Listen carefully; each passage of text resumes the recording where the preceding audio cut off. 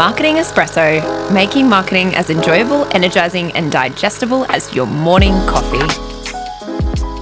Hello. Thank you for joining me for another episode of Marketing Espresso. So grateful you are back here with me and listening to me in your ears. I'm a bit tired today, guys. Maybe that's why. I don't know if I sound that good. I think my voice is a bit stuffed up at the moment. So sorry if I'm a little bit flatter than usual. Still grateful that you're listening to the potty. Pretty much what I would love you to do for me is leave a review or a rating or reach out, say hi and tell me what you're loving about the podcast or if there's any hot burning marketing questions that you have. But of course it is a Tuesday, so I have a guest for you and I want to jump straight in. I absolutely loved our chat that we had last time. And if you haven't checked it out, make sure you go back and find the app. I'm trying to link it in the show notes now. So I will hopefully remember to do that for you guys. Otherwise, yeah, you are on your own to go find the episode. But I'm of course talking about Nancie McDonnell Ruder. She's an executive coach, a leadership advisor, and a marketing consultant with more than 25 years experience. She began her career at the Leo Burnett Company and in 2002 founded Noik Consultants, working with clients such as Samsung, PepsiCo, Nike, Marriott, Mayo Clinic, and Discovery Inc. Nancie serves as a professor at Georgetown University, and she is the creator of the Noik Art and Science Assessment, as well as the author of the book, How Senior Marketers Scale the Heights. Nancie is a sought-after educator and speaker with experience in topics relating to marketing, leadership, entrepreneurship, and brand awareness. She combines expertise and heart and moving audiences to action with a clear path to change. So excited that you're joining me again for this chat. I think you're going to love it. As always, reach out, say hi, tell me what you think. And of course, reach out to Nancie if you love this episode too and connect with her. Have a great week, guys. Nancie, thank you so much for joining me again. Thanks so much for having me again, Beck. So happy to be here with you. I know. I love our chats. I feel like I've known you forever. I feel the same. It's awesome. We have the same energy, I think. I think so. I'm so excited for this episode because you absolutely piqued my interest when you said something, because I was talking about how I'm a generalist and I said to you, you then said to me, there's an interesting quote, what is it? Jack of all trades, master of none. But this is not the whole quote. You've now informed me, so I'm going to let you take it away. That's right. So that quote comes from Shakespeare, which I don't know if people generally know that. I had no idea. The partial quote. So the full quote is Jack of all trades, master of none, but so much better than master of one. Which if you think about it, what he's saying and what I found so true from the senior marketers that I interviewed for my book is that it is best to know a lot about a lot of things when it comes to being successful in marketing. So it's not to say that being a specialist doesn't have value. There's certainly ways in which, being a specialist has value. However, when it comes to really scaling the heights in marketing, it's really knowing a lot about a lot. So being a generalist has gotten a bad rap historically and still to this day really does. And that partial quote says it because it's basically saying well, you're only an inch deep, mile wide, you're kind of a hack, right? That's what it's saying. But what I learned from these marketers is that by being a generalist, what that really means is that you are really adept at learning. So I'll tell you a quick story. One of the people that I interviewed started his career. He's done amazing things on the agency side, has run various agencies in the US. And he started his career in the military. And he was in the military police. And they called it, so it's MP, military police. They used to joke and they said that MP stood for multi-purpose. And the reason that they said that is because in the military police, they just, for whatever reason, they made it their business to give them a different job all the time. So, one day you're running an infantry, the next day you're running the mess hall. They would throw them off balance on purpose by giving them this vast array of things. And so from a very young age, he learned how to learn.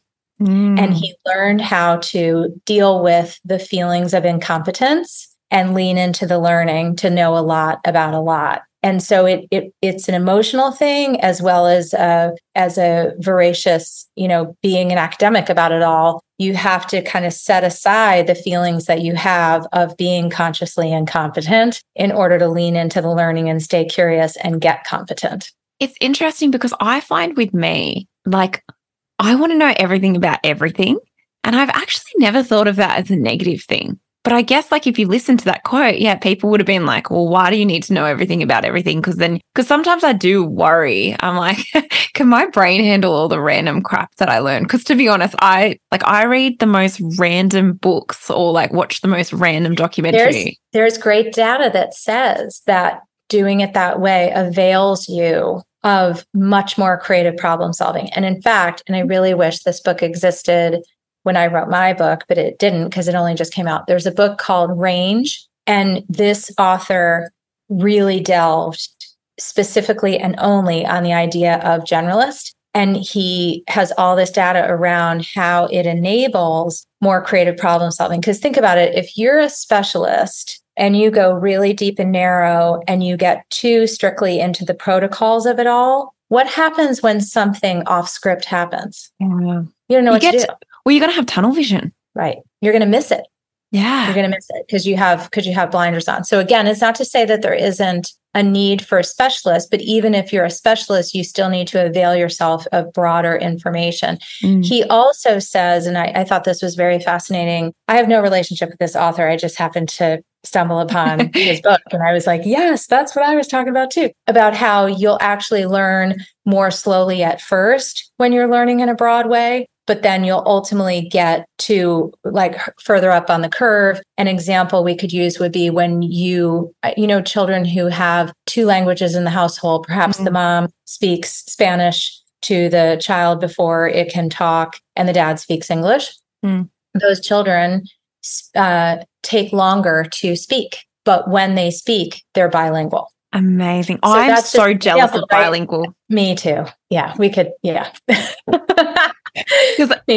And I guess the interesting thing is, and I'm going to throw a full spanner in the works here, AI, I think, is going to take away from human innovation. And I also believe that it's going to stop us trying to learn. Because everything's like, I look at life these days, right? Like, we're getting really philosophical now. But I look at life these days and it's all about how do we make things so simple? And if we make things so simple, well, we're going to become simple, right? Like our brains were designed to be expansive. I think perhaps it's going to take us both ways. And I'm inherently optimistic, but I absolutely agree with you in that we can go that lazy way. Like I could say to you today, like even without AI, I could be like, oh, remember that movie with Kevin Bacon and Kevin Costner? And I just go to the Google rather than using my brain to try to remember the name, right? I'm guilty of that. Yeah. I can go to AI and say, give me ideas for a 10-year-old birthday party. And then and it does it for me and I don't have to think about it myself. So there's like a lazy brain factor, but I mean, I'm still learning about AI just like everyone else, but I think AI, and I'm quoting a gentleman that I know who's working in that space, AI with guardrails enables you to actually get to better outcomes. So don't give up on doing the thinking, curate, filter, but then use AI to get additional fodder, which takes a certain kind of discipline. And do we have it? Right. Or are we just going to, become bots ourselves? Well, I think also because it's probably going to be a little bit of both. Yeah. Because I think the thing is we get caught in the busy trap too, right? The whole point of convenience and the whole point of things being made convenient is because we've told people we're really busy. So brands have been like, well, how can we make people's life more convenient because they're so busy? And it's like, yeah, but if we all just stopped saying we were busy and actually prioritized. If we spent less time talking about how busy we are or let's face it, if we all spent less time scrolling. Oh, Insta, I'm the worst for that. We would not be so busy. I will admit my scrolling on, I've had to get really, really strict with it because it does like, I was on packed train yesterday, like packed, standing room only, and people were standing. There was probably no room to stand anymore because everything was taken up. Every single person on that entire train I could see like 2 carriage worths of people, everything. Yeah. And so I had my phone down and I was just staring, waiting for people to catch my eye because I make a game of it now. Like, this is such a tangent. We've gone off journalists. But like, I do think that it's really, it is interesting, this, where it'll take us. And I do think, I think AI has amazing capacity. It's the biggest change we've had technologically probably since the advent of the internet. Yeah, true. And it's going to take a while for us to sort out what all it means, and it'll be good and it'll be bad and it'll be everything in between. It's like anything. It's got yin and yang, right? Like it's, I think just like anything. But the other thing on generalists that you and bring it back, because we do need to bring it back. Bringing it back that we talked about when we were not recording that I wanted to come back to is the idea of accidental. Yeah. So many of the marketers that I spoke with spoke about being accidental generalists. And by that, what they meant is like, it was just a very windy path of how they got to what they were doing. And then they've done like different things along the way in whatever way they define that. You know, some of them would say like, oh, I worked client side for a while, or I worked agency side, I worked at a startup, or I worked in this industry and that industry, or I specialized in digital for a while, and then I did this. So they used to hold that as like, oh, what am I doing? Am I not focused? But the more senior they've gotten, the more they realize that all of those experiences and knowing a lot about a lot and being adept at learning, being an accidental generalist is actually where they are getting their power from. Yeah. And to be honest, that's something I learned too, because I see people that have done certain things very specialist and they're bloody good at it. Like there's no doubting in my mind that they might be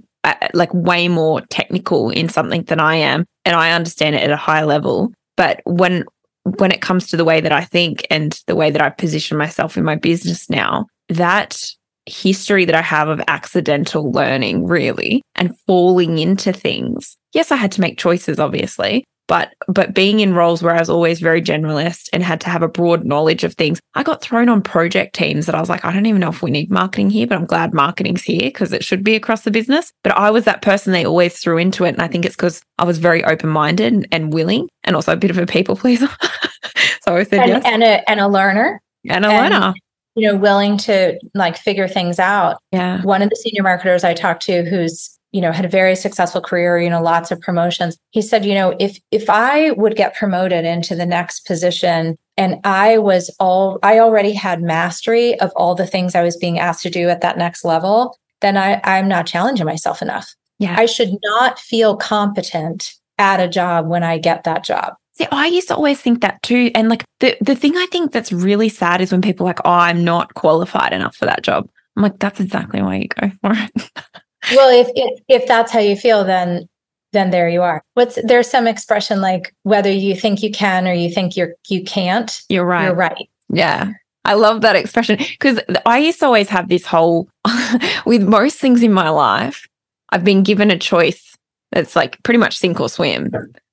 And so I've jumped in the pool. And I mean, I've always sort of swum. There's been a few, wavering things where it's like, I'm tired and I might sink at this point. Right. But I'm looking to the side, but I'm still in the middle. 100%. I'm like, I may be drowning. I'm not quite sure. But, you know, and I think that it's really worked for me. But having said that, I'm completely aware that my personality has also allowed me to be that way because my concept of risk is like very different to the average person's because I'm like, I literally live with this whole mantra of it'll be all right.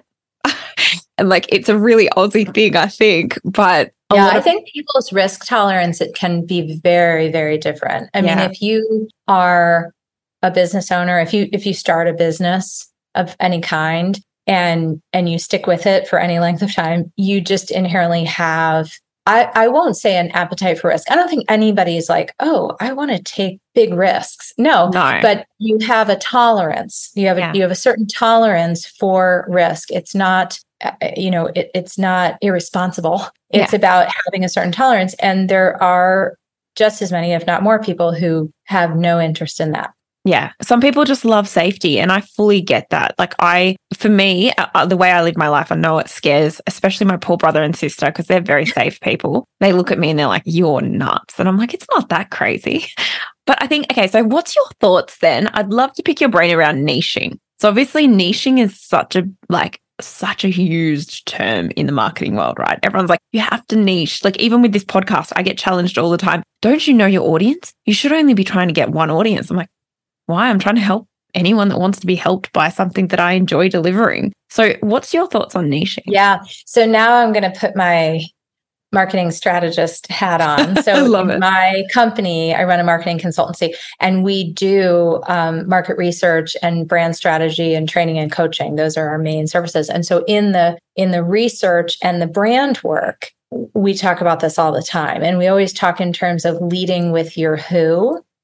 So the easiest and most impactful way to make an inroad with an audience is to have a narrow audience. Yeah. It's just math, right? Yeah. It's just math. If I am all about people that I can reach, right? All about people who are a certain way, whatever, like they live in a certain geography or they have a certain specialty, there's something really telltale that can make it niche. I will be able to get to them and, penetrate that market. And the smaller it is and the more specific it is, the better I'm going to be able to do that. So that's true. However, depending upon what your offering is, it may cut a different way. So I'm going to go to a really big brand to give you an example against this, and don't hold it against me because I know that your business is not Nike, but Nike is a good example because you could talk about Nike in terms of like they have the niche of the very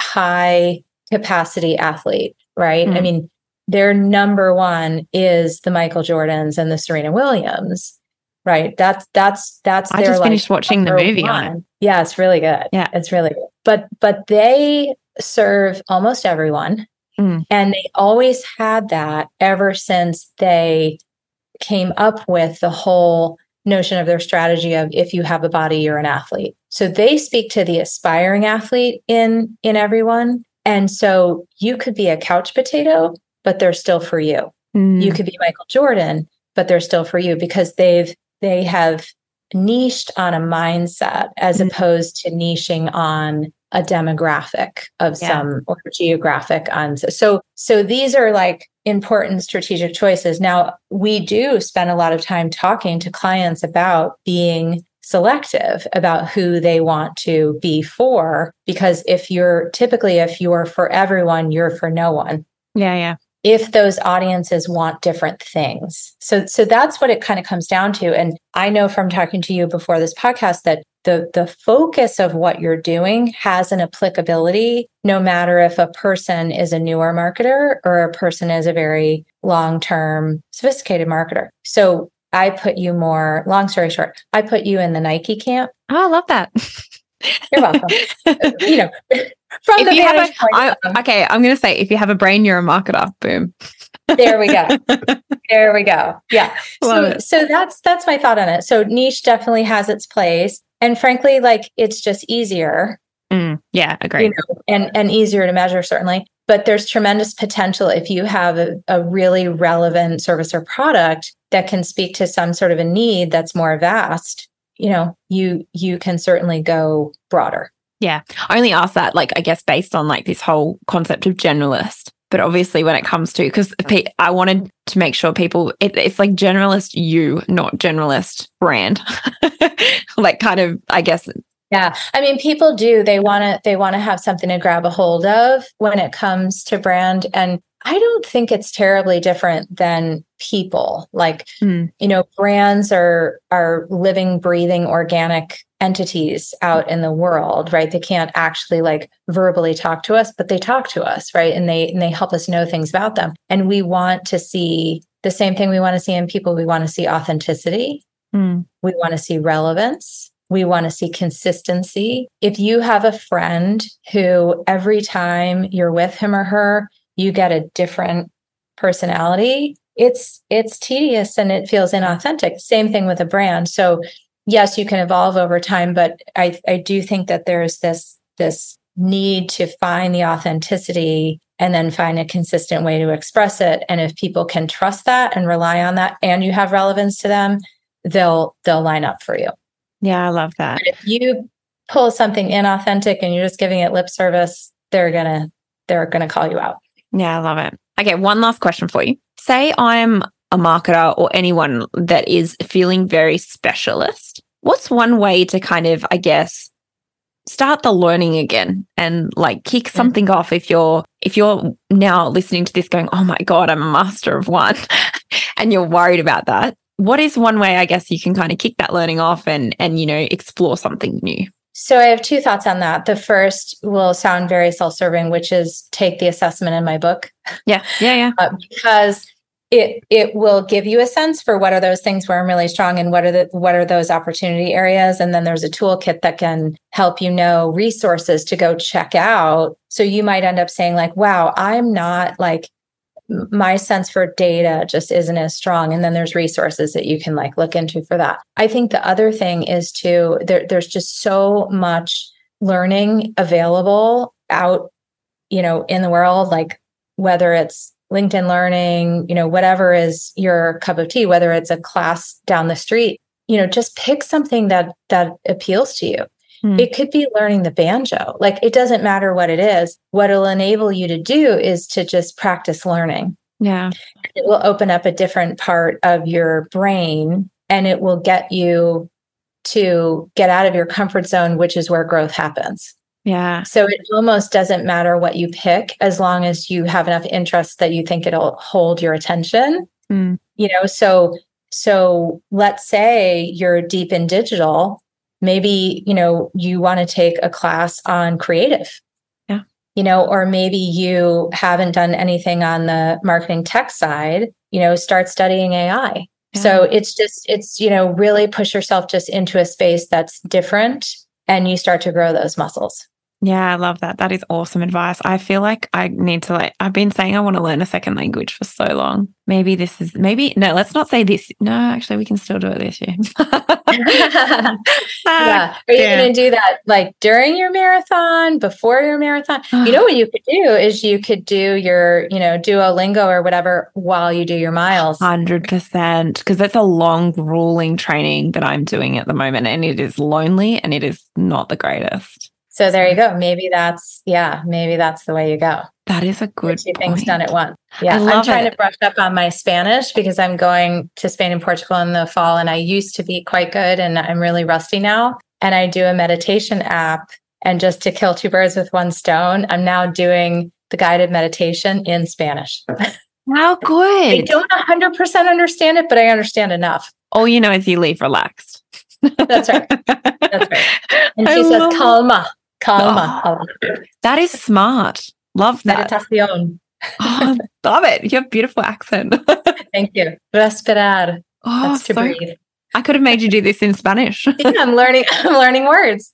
I love it. Thank you so much for joining me again. Can I ask you one more question? Yes. I did it last podcast and you gave the most excellent answer that gave me goosebumps. I'm going to do it again. What is the best piece of advice you've received? Okay. So let's see. Different answers than what I gave you last time. Yeah, right? Different answer. I'm not going to ask you this. I'm not going to ask you the second question again because I feel like that's hard. But the first question, that one was really hard. Yeah. And for your listeners, in case they didn't hear the other episode, that was the worst advice, right? And that was harder to find. Yeah. Okay. So best advice. So I'm definitely going to go back to my dad's 10. Yeah. I was hoping you would. Yeah. And I would say, so my second favorite, I guess I would say, would be give your gifts, give back. Yeah. Because it's just, I think it's just so important. We all have gifts. And, I think it's why we're here, is to share them with the people around us. And if everyone's giving their gifts, then we're just all better for it. I love that. Yeah, I'm a huge believer of that because also giving a gift is kind of like, it makes you happy too, right? Like, absolutely. Every time I help someone else, I'm like, oh, I really just helped myself. Yeah, it does. It comes back around in just the most lovely ways. Yeah. It does. Thank you so much for joining me again today. It has been an absolute pleasure. My pleasure too. I just so enjoy you and I really appreciate you inviting me on the show twice. Thank you. We'll talk soon.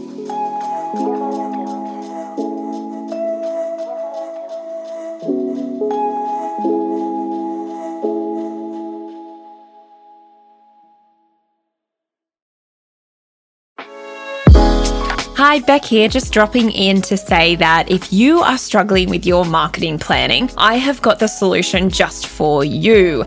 I have recently launched my marketing planner to the world, and I am offering it to you at a 5% discount for listening to the potty.